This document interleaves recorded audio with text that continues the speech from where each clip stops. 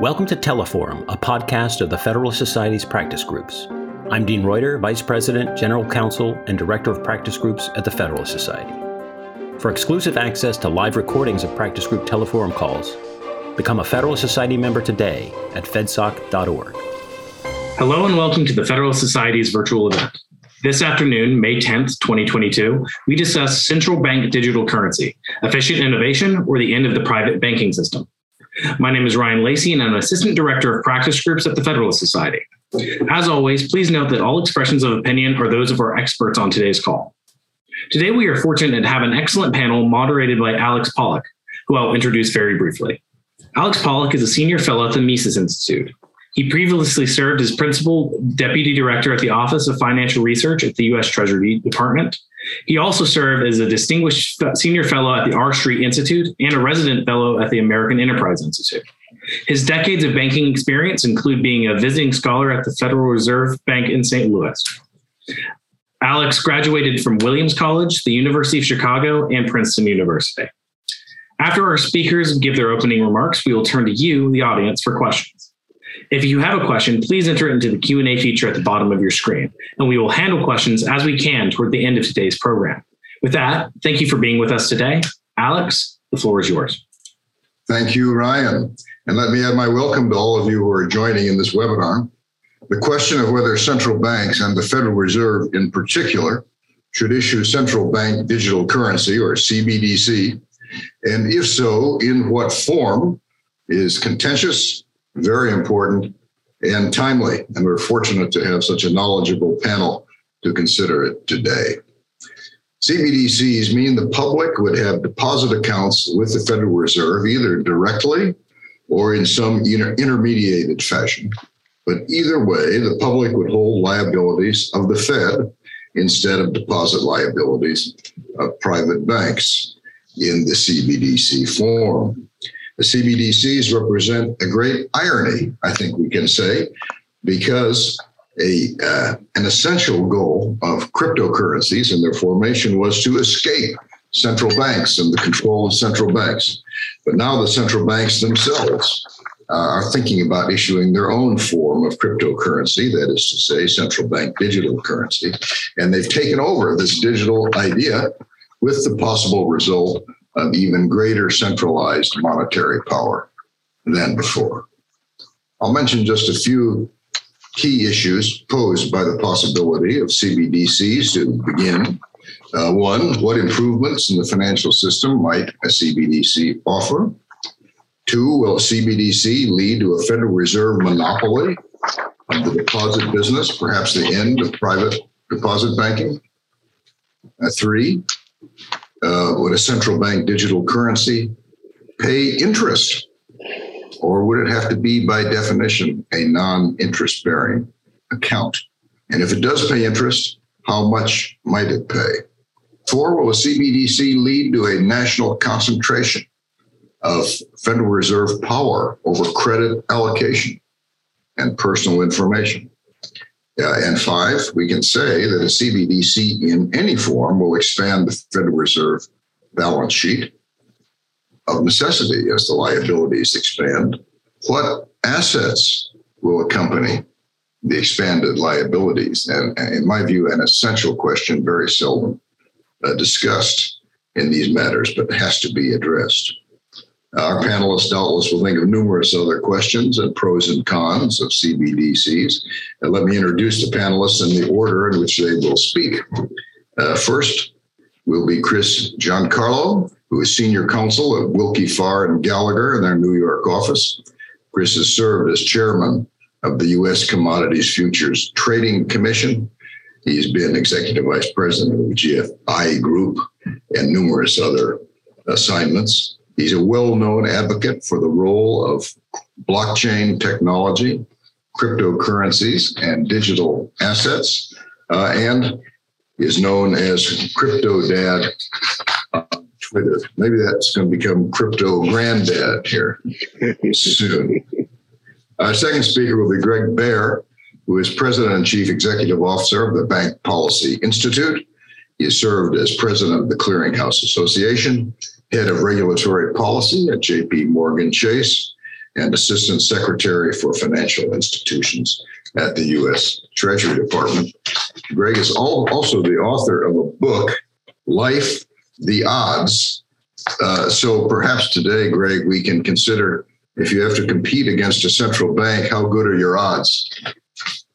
And our final speaker will be Bert Ely, who has been a provocative thinker and commenter on fundamental banking issues since 1981. Bert focuses on conditions in the banking industry, on monetary policy, the growing federalization of credit risk, and has been a noted skeptic of cryptocurrencies, especially of the issue of today, namely central bank digital currencies. Each panelist is going to make an opening statement of 10 minutes. Then we'll give the panel a chance to respond to each other or to clarify points. And then we'll move to a general discussion, including audience questions, if you send them in. And we will adjourn at 2:00. And with that, we move to our panel. And Chris, you have the floor. Thank you so much, Alex. And it's a delight to be here with Greg and with Bert. And Bert's an old friend, so delighted to do this again. It's great to be with the Federalist Society. I was a member of the Federalist Society's very first chapter at Vanderbilt Law School in the early 80s. And I've always had tremendous respect for its commitment to robust and healthy and respectful debate, taking into account all sides. I want to respond to your opening and before my own remarks by saying something provocative that I'll come to at the end. And I think the question is not who deploys digital currency, whether it's the public sector or the private sector. I think really the question is which of those will best protect individual privacy and economic liberty. And I would venture to say that the conclusion is not a foregone one, that the private sector would necessarily do it better than the public sector. Having said that, as people who know me know that I'm a great believer and advocate for free capital markets. In fact, it was our work at the CFTC in 2017 that established the world's first regulated marketplace for crypto derivatives on Bitcoin and eventually Ethereum. And in fact, that marketplace, the establishment of that marketplace, established that those two cryptos would be settled in US dollars. Like most of the world's major commodities that are similarly settled in US dollars, it's an underpinning of the dollar and its role in the global economy. And yet it was the free market itself that began experimenting with digital money starting in 2008 with the Satoshi white paper.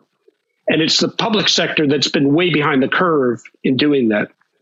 But the public sector has woken up to the challenge of the private sector's experimentation with digital money, and in fact is now rapidly catching up. As I think most of the listeners know, 9 out of 10 central banks in the world today and more than 50 are looking at central bank digital currency, and more than 50% of them are actually experimenting with it. So let's talk about technological evolution of money and what it means. Historically, we know that technological advantages have been one reason why money has evolved from one form to another. In fact, the dollar itself is named after a currency that for a time was the most technologically advanced currency, and that was the Spanish dollar. The dollar wanted to mimic the Spanish dollar's superiority over other currencies during the period of the European exploration of the Western Hemisphere. During that time, there were many currencies in use by the explorers, but it was only the Spanish dollar, minted with New World silver, that was more consistently pure, requiring less alloy, making it lighter to transport. But more importantly, that was minted in a way that could be broken into 8 equal pieces, known as pieces of 8, that made it fractionable. So it was a technological advantage of that currency over other currencies that gave it its prominence in international commerce, so much so the United States named its own currency after it. Technological advantages of one currency can often lead to an advantage in global trade, and we know that countries compete in global trade. So what is this technological advancement of money that is we shorthandedly call crypto? Well, it's nothing less than the internet doing to finance and banking and money itself the same thing it's done to other forms of human commerce. Arguably, the most important hardware invention of the 20th century was the semiconductor. And that allowed us to take giant mainframe computers on military installations and college campuses and reduce them down to personal computers and manufacture and distribute tens of billions of them around the globe. But I would argue it was actually the software invention of protocols that allowed those computers to talk to each other that basically weave them into a giant global supercomputer that transformed the way we approach and our relationship with information. The first wave of the internet was an internet of information that transformed the very way we interact with each other and with information in a much more personal and direct way that's less dependent on proprietary rails, like Encyclopedia Britannica, for example, that owned information. In fact, the best example of that internet of information is when I was a college student in Europe and wanted to call home, it was very expensive. Now I speak to my son, who's a grad student overseas, anytime, day or night, 365 days a year, at no cost at all. Why is that? Because I'm not using the proprietary phone lines of the Bell system or British Tel. I'm using the internet itself through FaceTime.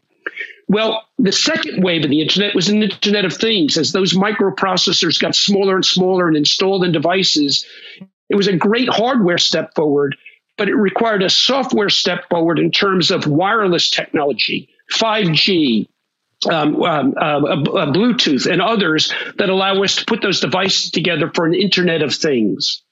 Well, now, once again, the hardware has gotten so sophisticated that it only takes a protocol to allow that worldwide web of computers to do what banks and financial institutions have been doing, and that is validating who owns what and who's transferring what to whom.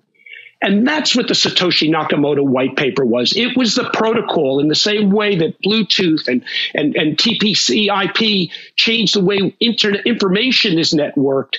These are protocols, whether it's the Bitcoin blockchain or whether it's Ethereum, they're protocols that allow us to use this worldwide web of billions of computers to do the validating of who owns what and the relationships we have with things of value, rather than what we've had for now several centuries, basically bank balance sheets being the recorder and the validator of value, and the reliance, therefore, we have on those single points of failure, as opposed to a forward-leaning technological advancement in the recording, the validation, and the transfer of value. So that is what crypto is about. That is what the question is, who are the providers of that service? What is the role for government?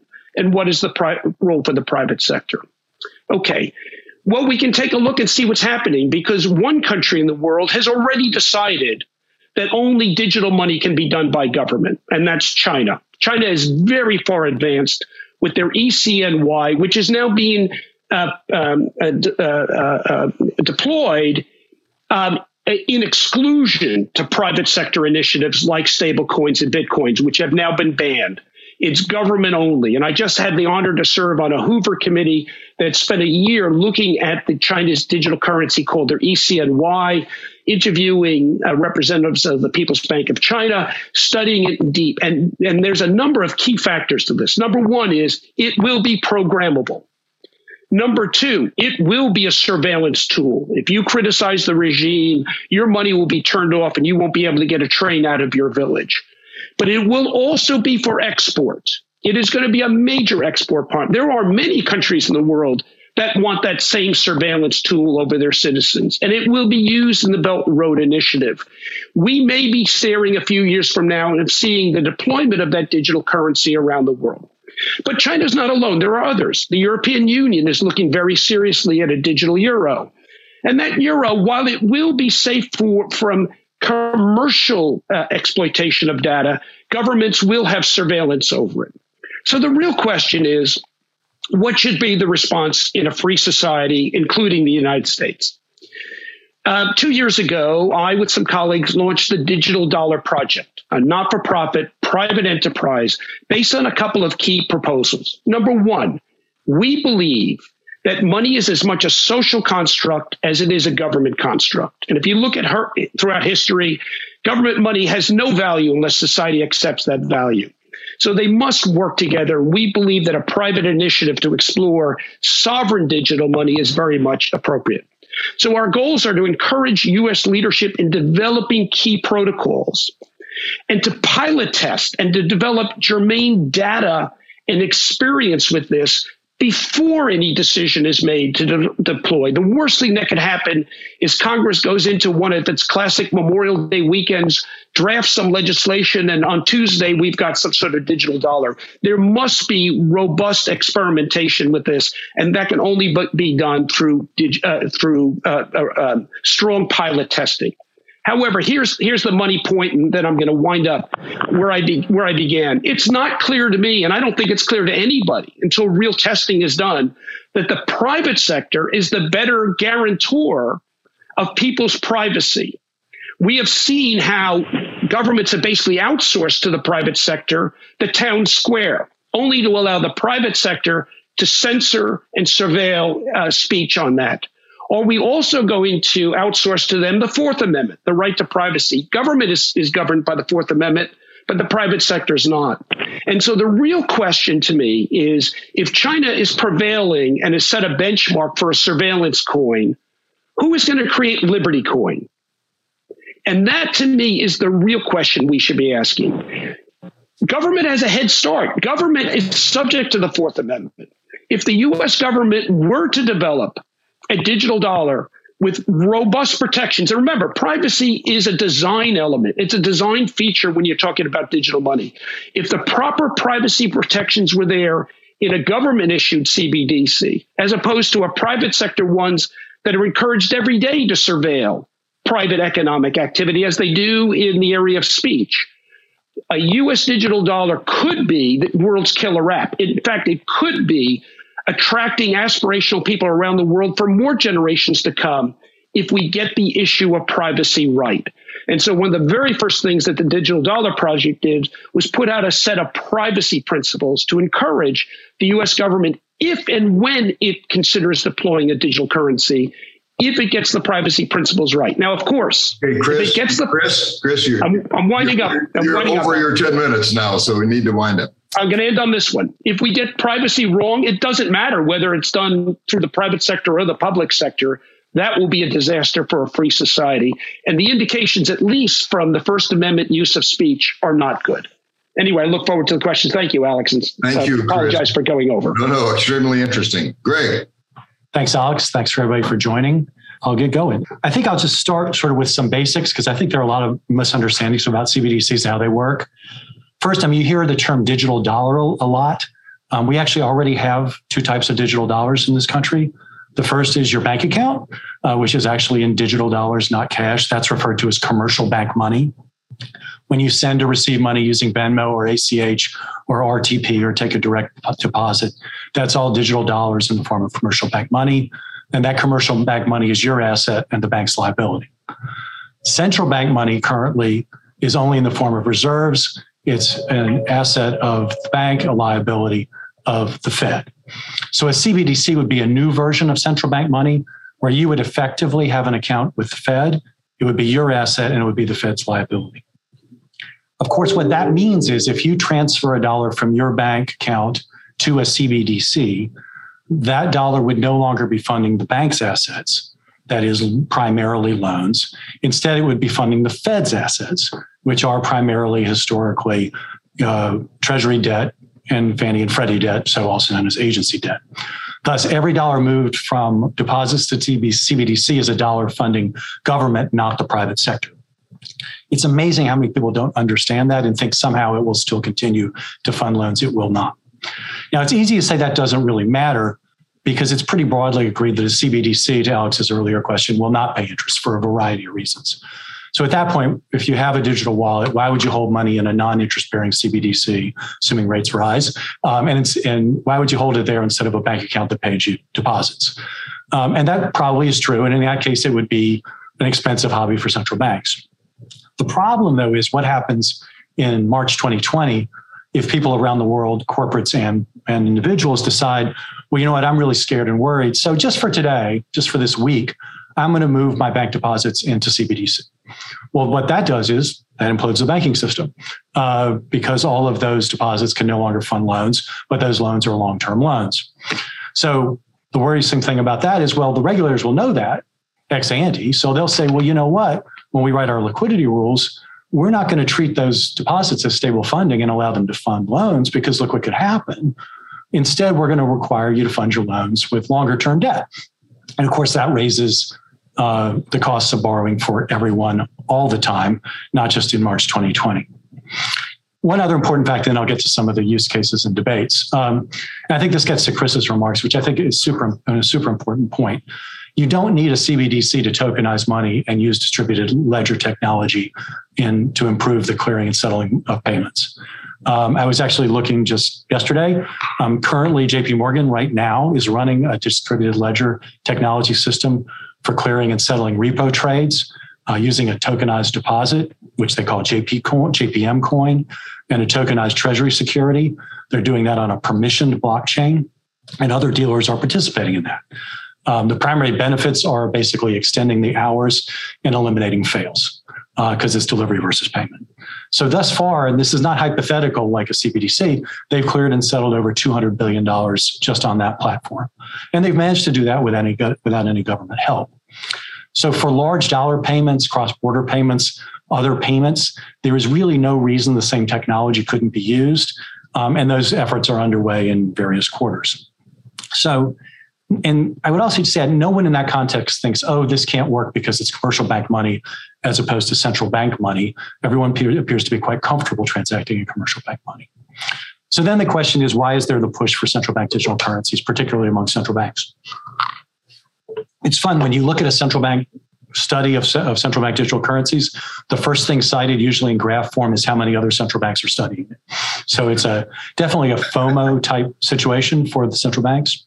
But I think the primary reason that they are studying it is fear.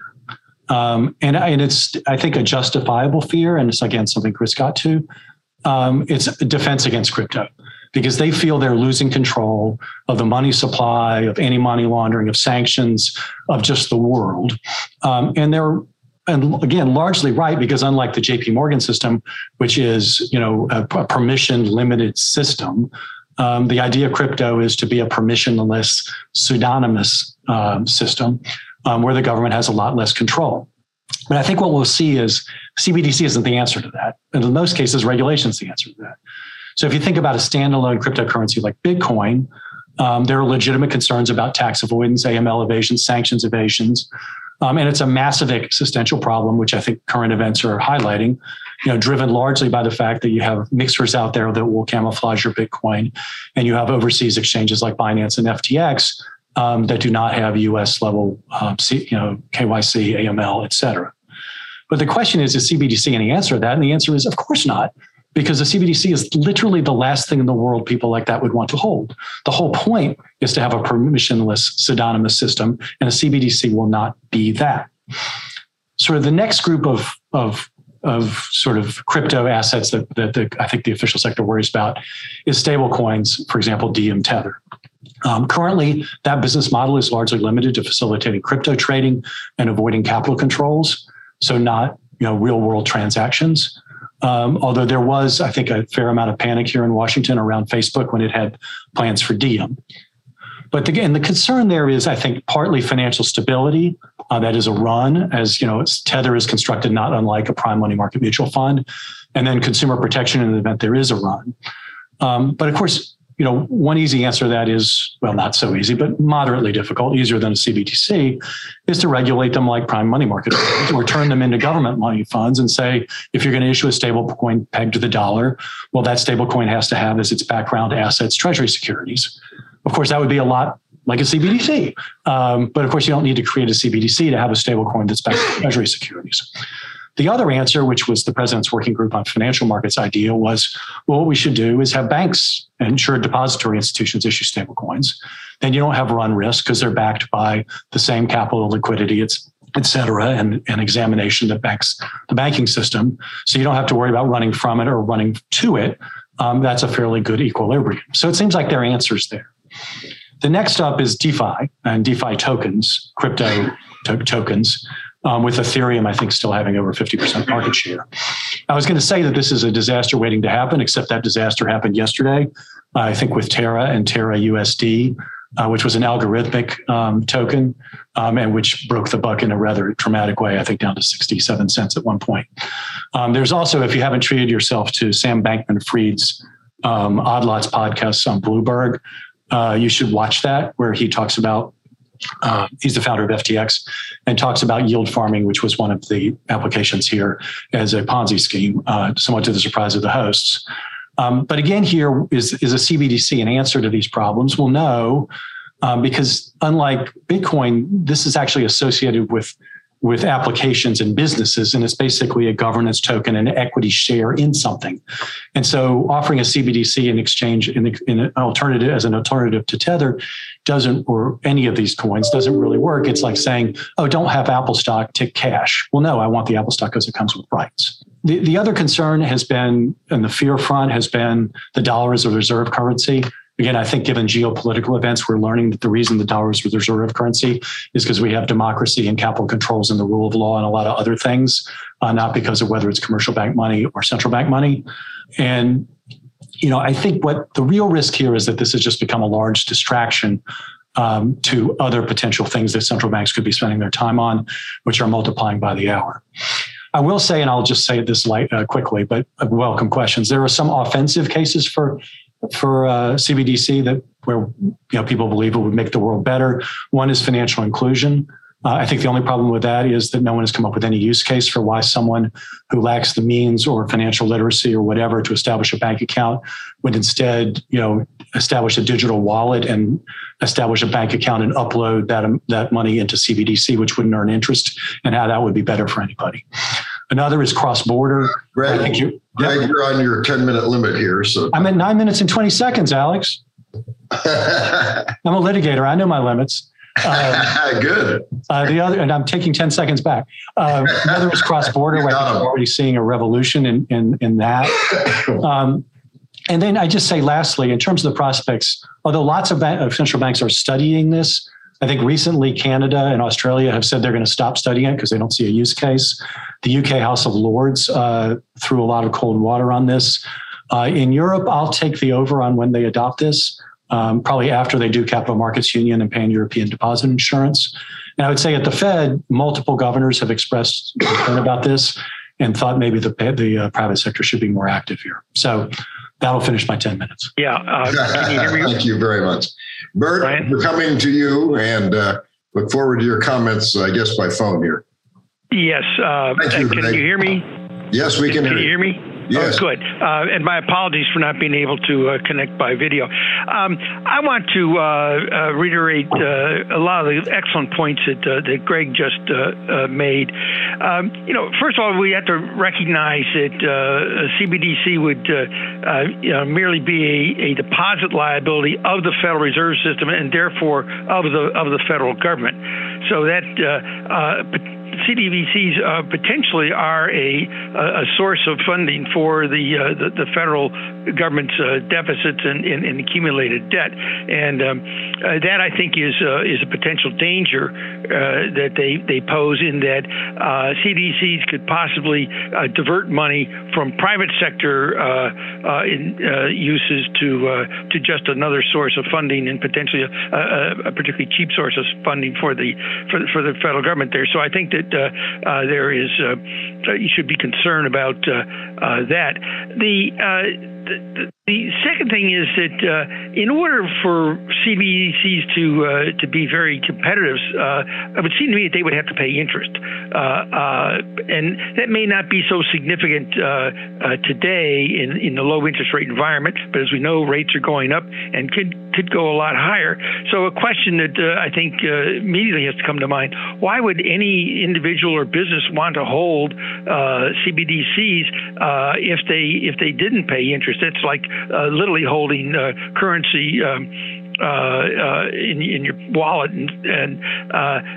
so I think that the issue of interest on CBDCs becomes especially important as rates rise, and that again raises yet another question about the structure of CBDCs, and that is would they effectively be demand deposits at the Federal Reserve, which creates run risk of its own, or would the Fed possibly structure some of the CBDCs CDBCs as time deposits or even certificates deposits, and that's an issue that I think would have to be addressed. As I think has been mentioned in some of the writings on this topic, that while CDBCs would be in an account at the Federal Reserve, presumably existing banks and credit unions would be tasked to effectively serve as agents for the Fed in accepting deposits into the Fed accounts. That is, businesses and individuals wouldn't deal directly with the Fed. But again, that raises the question of if individuals and businesses are going to buy and make and accept payments in CDBCs, but have to do it through a bank, how does that provide any particular advantage over insured bank deposits? But the more troubling aspect of this is that CDBCs would be competing against banks and credit unions for deposits, which is why I think that potentially there would be a possibility of interest rate competition if CDBCs in fact did pay interest. But a bigger question is once all those deposits are placed at the Fed in the form of CDBCs, what would the Feds do with that money? How would it be invested? One possibility, as I've already mentioned, is that they effectively would buy Treasury debt. But to the extent that those funds were fed back into the private sector, how would that happen? And to what extent would the Fed then become a tool for credit allocation within the economy? And to what extent would that be politicized any more than credit allocation is politicized today? But I think the more basic concern is that CBDCs could really reduce the role of private sector banks, and particularly as allocators of credit. And I don't think that we would want a situation in the United States where we had government any more involved in credit allocation than they already are. And in terms of how this might affect the banking industry, I would be concerned that there might be a particularly adverse impact on community banks and small credit unions, particularly if they had to compete in obtaining funds from the Fed in order to fund their own loans and investments. And so this is an aspect of the CDBC concept that I don't think has been thought through especially well, and that is what the relationship would be between the Fed and the banking industry. And there's also an interesting question, too, and that is what would be the role of federal deposit insurance? Would we even need federal deposit insurance anymore if people were either holding CDBCs or could easily flee to CDBCs in a time of stress? And I believe Greg mentioned something about that. What I think is one of the most significant concerns, and that is the ability of the Fed and therefore the federal government, since the Fed is a federal agency, to monitor financial transactions. CDBCs could, in effect, be a major step forward in implementing the surveillance state because the Fed would have in its computers all transaction data involving CDBCs in terms of who payments were made to, and this could open the door to the federal government, to the Fed, becoming quite prescriptive in terms of what people could spend CDBCs on, and more importantly, what they couldn't spend them on. And the other question comes up, and that is to what extent would that Fed data be available to the courts in case litigation might arise as to how a particular CDBC was received or spent. And the banking industry, of course, and banks are subject to having to provide data when there's an appropriate subpoena. But I think that banks are very diligent in terms of trying to protect their depositors and customers' records, particularly with regard to financial transactions. I would be skeptical if the Fed would be as keen about trying to protect the privacy of financial transactions. So I think these are just some of the issues that arise with regard to CBDCs. But I think the most basic question of all, for which I have not heard a good answer with regard to the United States, is why do we need it? I have yet to hear or read what I consider to be a good use case for CBDCs. So I would hope that as we go down the road with this, that eventually, and sooner rather than later, the Fed concludes that the United States does not need a central bank digital currency. So I look forward to further discussion and questions. Thank you all for excellent presentations. Let's go back through the panel again in the same order. Chris, Greg, and Bert. A couple of minutes, 3 minutes at the most, to respond to anything anybody else said or add additional comments of your own. So, Great. Chris? Thanks, Alex. You know, I was reflecting to somebody today. I've been around the block a few times. I'm in my early 60s. I've been in the public life since the 1980s. And in the 1990s, I was a very active lawyer in New York and London representing a lot of .com companies. And I remember when the market took a tumble in 2000 and Pets.com disappeared and others, the refrain was, well, that's it. This is over. This was just a flash in the pan. Well, not at all. Out of the ashes of that crisis rose some companies that have completely changed the way we share information, the way we interact with each other, the way we shop online, the way we interact today on Zoom, for example. To think that technology and digital ledgers and blockchain technology and an internet of value is not going to march on and answer some of these very questions that we're posing today, I think it's just asking too much to say, well, we need to know what this is going to solve. Well, we didn't know what it was going to solve by sending a man to the moon. We went anyway, right? We didn't know what problems it was going to solve by creating the internet, because time doesn't necessarily give us those answers before technology marches on.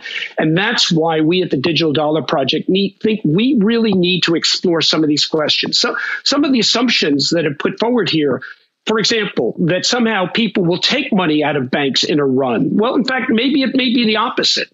The simplicity of moving digital money from a wallet on one's mobile device to a bank account on one's mobile device may make them not run down to the street corner to take out their cash if they think a bank's in trouble.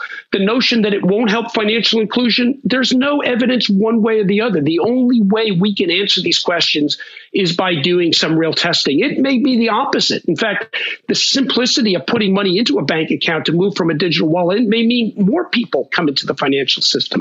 The biggest barrier to financial inclusion is our current confusion between the methodology of AML KYC, which requires credentialed identity to access the financial system, and the goals of AML KYC, which are laudable, is part of the problem. If we take a more modern approach to AML KYC, which is let people into the financial system and then monitoring their activities as opposed to their identities, and activity-based, using big data analysis and modern tools, the same tools that eBay and Facebook use every day to track our activities, would allow us to have much greater financial inclusion. So there's so much assumptions about what this means. And I just want to end with this last point, to Bert's point about protecting privacy. I'm not convinced that the private sector is a better guardian of people's financial activity than is the public sector. These are all design choices, okay? And so what we really need to do as a free society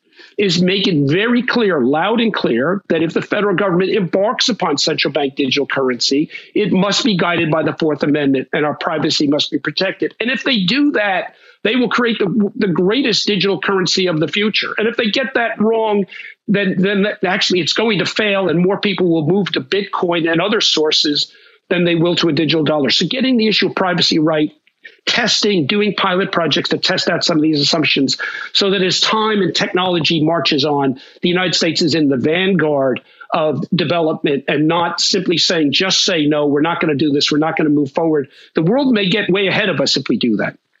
Okay, Chris, thank you. You make me think of a great essay by Friedrich Hayek, Competition as a Discovery Procedure. Hayek says you have to run the competition in the market to find out what's going on. You can't know it in advance. Greg, further comments? Sure, just a couple. First, I don't think anybody's saying that distributed ledger technology is going to go away. The question is, what's the government's role in distributed ledger technology? When the .coms blew up, I don't think anybody thought technology was going to go away, but nobody said, well, we need to have government.com and have the government start a .com. On the stress point and the potential for runs, maybe I'm naive, but I would think if you have a phone and you're a corporate treasurer or an individual and under stress, you can, with a click of your phone, move out of a bank liability into a liability that is guaranteed by the full faith and credit of the United States. That'd be a pretty tempting proposition if the world was blowing up. In fact, I can't imagine not doing that. On the privacy point, I think it's an interesting one. The Fed has made clear, I think all the central banks have made clear, that they are not talking about a tokenized anonymous version of TCBDC. They are all talking about, and the Fed is quite explicit, it is only talking about an intermediated model. Because, of course, the Fed doesn't want to do account administration, AML, KYC, sanction screening, et cetera. So if there is a US CBDC, and I doubt it, you're going to have your US CBDC in your PNC or JP Morgan wallet, or maybe your PayPal wallet. But whoever has that wallet will see it just the way they see your bank transactions. So no more privacy, no less privacy. I don't know if the government is also going to see those transactions, which would mean less privacy, but it will involve the private sector seeing your transactions in an intermediated model. There's simply no going around that. To Bert's point on the interest, which is an interesting one, and one I will confess I do not understand, I published in the chat a note from our chief economist, who's the former deputy director of monetary affairs at the Fed, assessing the monetary policy impact of a CBDC. I'll only give you the bottom line, which is I don't think any central bankers really believe it can pay interest. It's extremely technical, and the article will go through that. There's also the practical point that if it pays interest, that's actually the taxpayers paying interest, which would probably not be terribly popular. But I would advise anybody who's really interested in that to read the note. Apparently, the one great attraction is it would allow the government easily to pay negative interest rates. But again, I don't think our government's really interested in doing that. But it's a really interesting discussion if anybody's interested in it. Thanks, Greg. Of course, the Fed used to say it wouldn't pay interest rate on its reserves, and then they decided they wanted to. Or had to. You mentioned the hearing in the House of Lords, where one of the Lords asked the head of the Bank of England, well, would you be interested in this information? He said, no, I wouldn't. And the Lord replied, but maybe some future governor of the Bank of England. That's funny. I thought that was a great point. Bert, comments? Okay. Thank you, Alex. Just a few concluding comments. First of all, I have yet to understand really why central bank digital currencies would increase financial inclusion. It's not that difficult for people to have a banking relationship these days, and I don't know why central bank digital currencies would make it any easier to do it. With regard to the privacy issue, it seems to me that the best protection that people can have from government intrusions and government knowing what they're up to is that the government doesn't get the information in the first place. Once it's captured and either in government computers or can be accessed by the government, then the threat to privacy exists. And so that's why I think that to me is another argument against having central bank digital currencies, because if it's there, the transactions will be recorded in some fashion and therefore accessible. I think that central bank digital currencies, picking up on a point that Greg made, really could increase the potential for run risk, particularly if it just takes a few clicks on your computer to shift funds out of a commercial bank into a central bank digital currency. That if that was there, at least some people would run if they were concerned about the economy, and that would have tremendous overnight disintermediation challenges that I think the Fed would be very hard pressed to try and neutralize.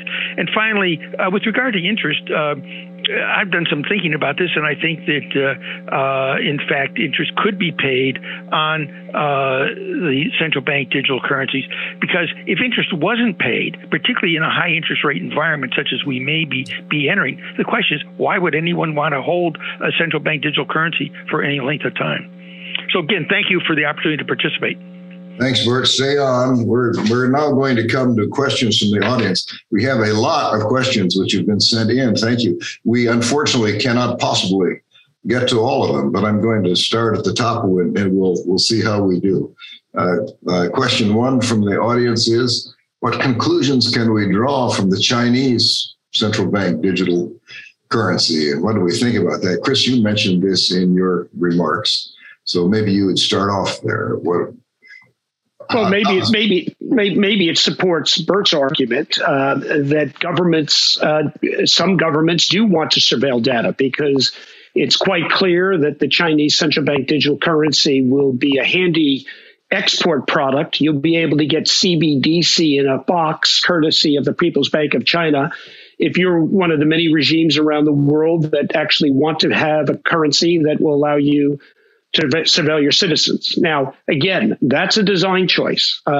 We, fortunately, thanks to our founders, have been given the Fourth Amendment right to privacy. And so how we design, should we deploy a central bank digital currency, how it's designed, and if it were to be designed so that government could not gather that information.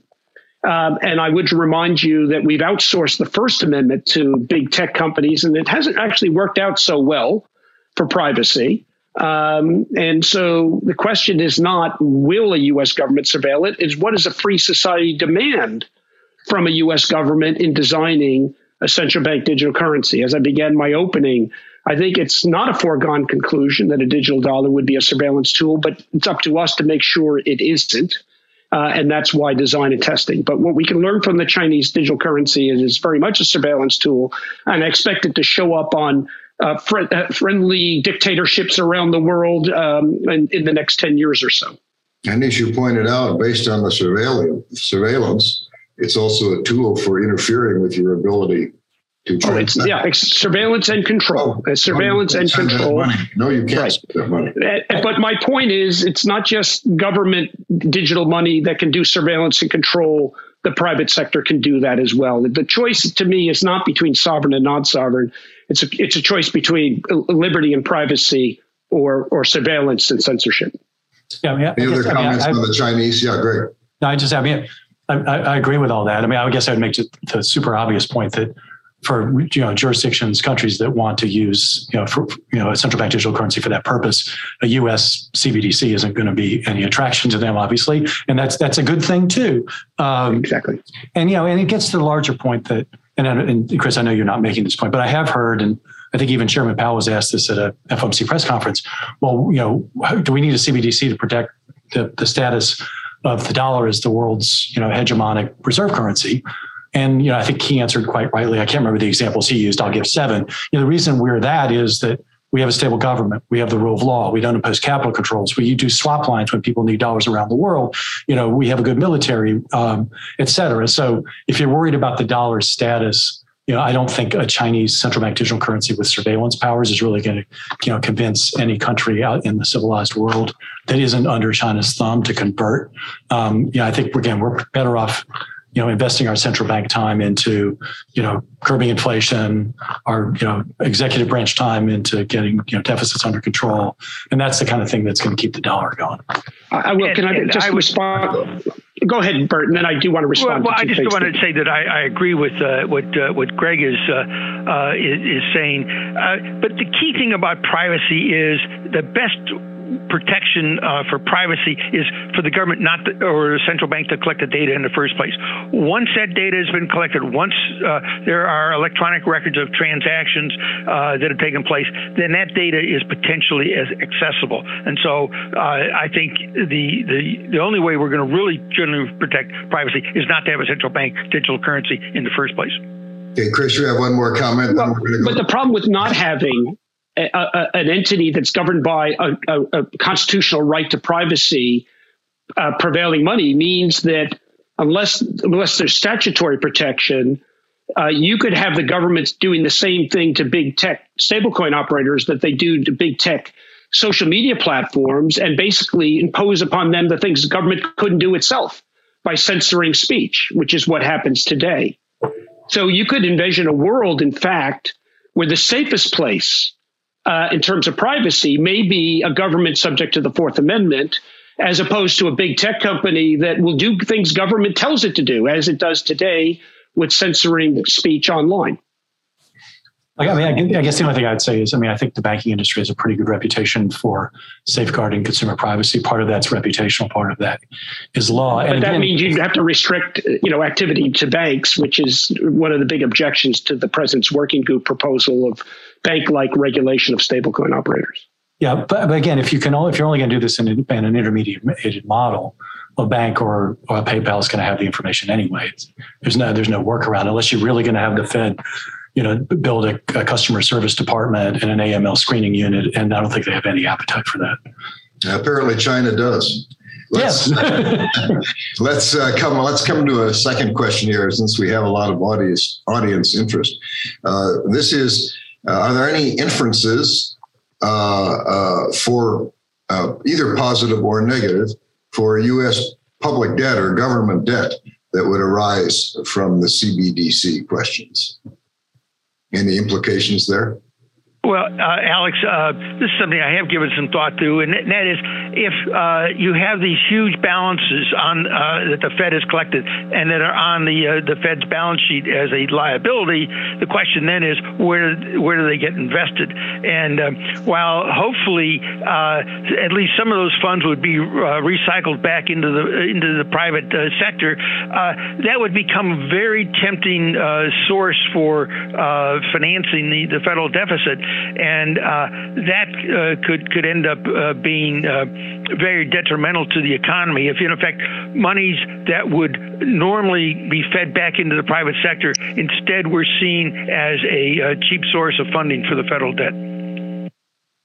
I guess I'd just say, for the interest, assuming I'm right on the interest rate and they won't pay an interest rate, I don't think it'd have a big impact, simply because I think it's just going to end up being a hobby if they do this, because, again, people will keep their money in bank deposits earning interest instead of a central bank digital currency earning no interest.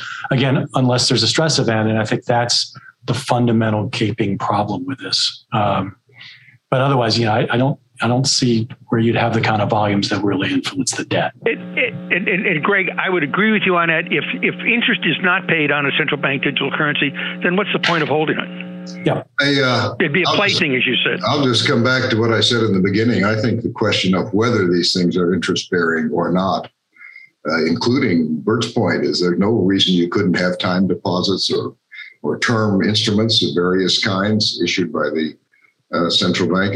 That's a huge question as to the implications. And then if they were interest bearing, if you're not a profit oriented organization, namely the central bank, how much can you pay? And then Greg brought up the point, which has been argued, it's a good way to impose negative interest rates on the people if the government or the central bank has. And Alex, I think the even larger point is, if you think about assets and liabilities, if they take onto their balance sheet by paying interest massive amounts of liabilities, they need assets. Absolutely. There's only so many treasury securities you can buy. Absolutely. Or Fannie and Freddie securities. And you buy up all the mortgages, and then what? Right. So it eventually means they're going to have to get into funding, the real economy. I hate the word real economy. I don't know what the unreal economy is, but the non-government parts of the economy. Yes, I think that's a good point. And we have a question. We have a question, Bert. You may want to take this one up from the audience that says, how about the fact that local banks make local credit decisions with this CBDC mean instead you'd have centralized Washington decisions for commercial loans? Well, I think that's a very legitimate concern, and that gets to the question of what would CDBCs do for community banks that are serving? How would they be able to access all these monies that would be piling up on the Fed balance sheet as a liability? And so that is something that I don't think has been given sufficient consideration as to how the local community bank funding itself largely with the deposits it gathers locally, be able to compete against the Fed if the Fed became a significant issuer of central bank digital currency. So there's not only a credit allocation issue in terms of how the Fed would influence credit allocation across the entire economy, but more specifically, would it effectively pull credit availability away from smaller communities in the rural areas of America? Any other thoughts on that? I have another question here, perhaps of interest. It says, here's a practical question concerning digital currencies. I live in Florida, and losing power for days at a time is not unheard of during this hurricane season. How would a shift to digital currencies affect a person's abilities to get supplies or do transactions when the electricity is off? Any thoughts on that? Logical question. I guess somewhat related, and I meant to mention this. I mean, there is actually a revolution going on in payments right now. Starting in 2017, the clearinghouse where I used to be started a real-time payment system, and those payments clear in seconds, not in days like the ACH system. And it's interesting. I recently wrote a note asking why the Treasury Department hasn't decided to use RTP to make disaster payments or even regular government payments, tax refunds, whatever. The Treasury has a no bid contract with the Federal Reserve on using its ACH network only. But I think the potential for real-time payments are a reality. I think over 60% of US DDAs are currently eligible for real-time payments. And the question is just, when does people want to start making them? They may not make sense for everything. If you're doing a batch payroll at the end of the month, you really need that to be real time if you can schedule it in advance. But there are going to be all kinds of new ways to get payments to folks long before anybody ever comes up with a central bank digital currency. And, to pick up on Greg's point, the more that innovation takes place in the private sector within the banking system, that further reduces the need for having a central bank digital currency. Okay, I still think we're in trouble when the electricity is off. I mean, in more ways than backup generators. And we do have real-time settlement if you're paying in dollar bills, Greg. It's true. GDP. We have an interesting question here. It says, it sounds like to incentivize adoption of CBDCs, a central bank and government would have to employ many of the same tools the Union used to force the adoption of greenbacks in the American Civil War. Exclusive legal tender status, special privileges for banks that facilitated the transaction, taxation payable only in the new currency. Does the panel agree or disagree with this analogy to greenbacks in the Civil War? I mean, I think the other panelists will be better at the Civil War history, particularly Bert. But I think that I just sort of bristle at that. In order to incentivize people to use CBDC, if there were good use cases, to Bert's point, you wouldn't have to incentivize the use of CBDC. But particularly in the financial inclusion world, we hear a lot about how it's going to make the poor wealthy, and yet no one can come up with a use case. And I've spent a lot of time on this. And again, the notion that this is going to make credit cheaper or allow the unbanked to somehow magically have an account at the Fed, given why they don't have accounts at banks, again, if you need to incentivize people to have a CBDC, there's no reason to have a CBDC. We used to have accounts at the post office, which were accounts with the government. I don't know if you saw it, but they actually ran, I think last year, a pilot program for postal banking. And they ended up, I think after one quarter, they had 6 people signed up. We did a little funny note called the dirty half dozen in postal banking. So yeah, sorry, I couldn't resist. Again, I think we have less than a minute for a final shot. Go ahead, Bert. Well, again, I think the fundamental problem here is you have a proposal that's looking to solve a problem that, in fact, does not exist. Or at least it will not solve the problem that has been posed. And so, again, I think this is ultimately, for all the research and study that will be done on the central bank digital currencies, I find it hard to believe that the Fed will actually go through and create something along that line. 15 seconds, final shot. If not, go ahead. I was just going to simply say that I think what the benefit of this debate is that the future is going to be complicated and very exciting. And what I would say to the audience is, in a free society, we all need to get involved in this debate, because the risks all the way around, and ultimately the risks to our economic liberty and privacy, what are our First Amendment freedoms, but expressed in a capitalist society through our financial transactions. And so I think it's a call to arms. Money is changing right before our eyes. And I think we all need to be engaged in what is that going to look like in the future, whether it's going to enhance our liberty or degrade it, ultimately is the question we face. Thank you. Greg, final 15 seconds. I guess my last 15 seconds, or I'm on mute. So that's okay.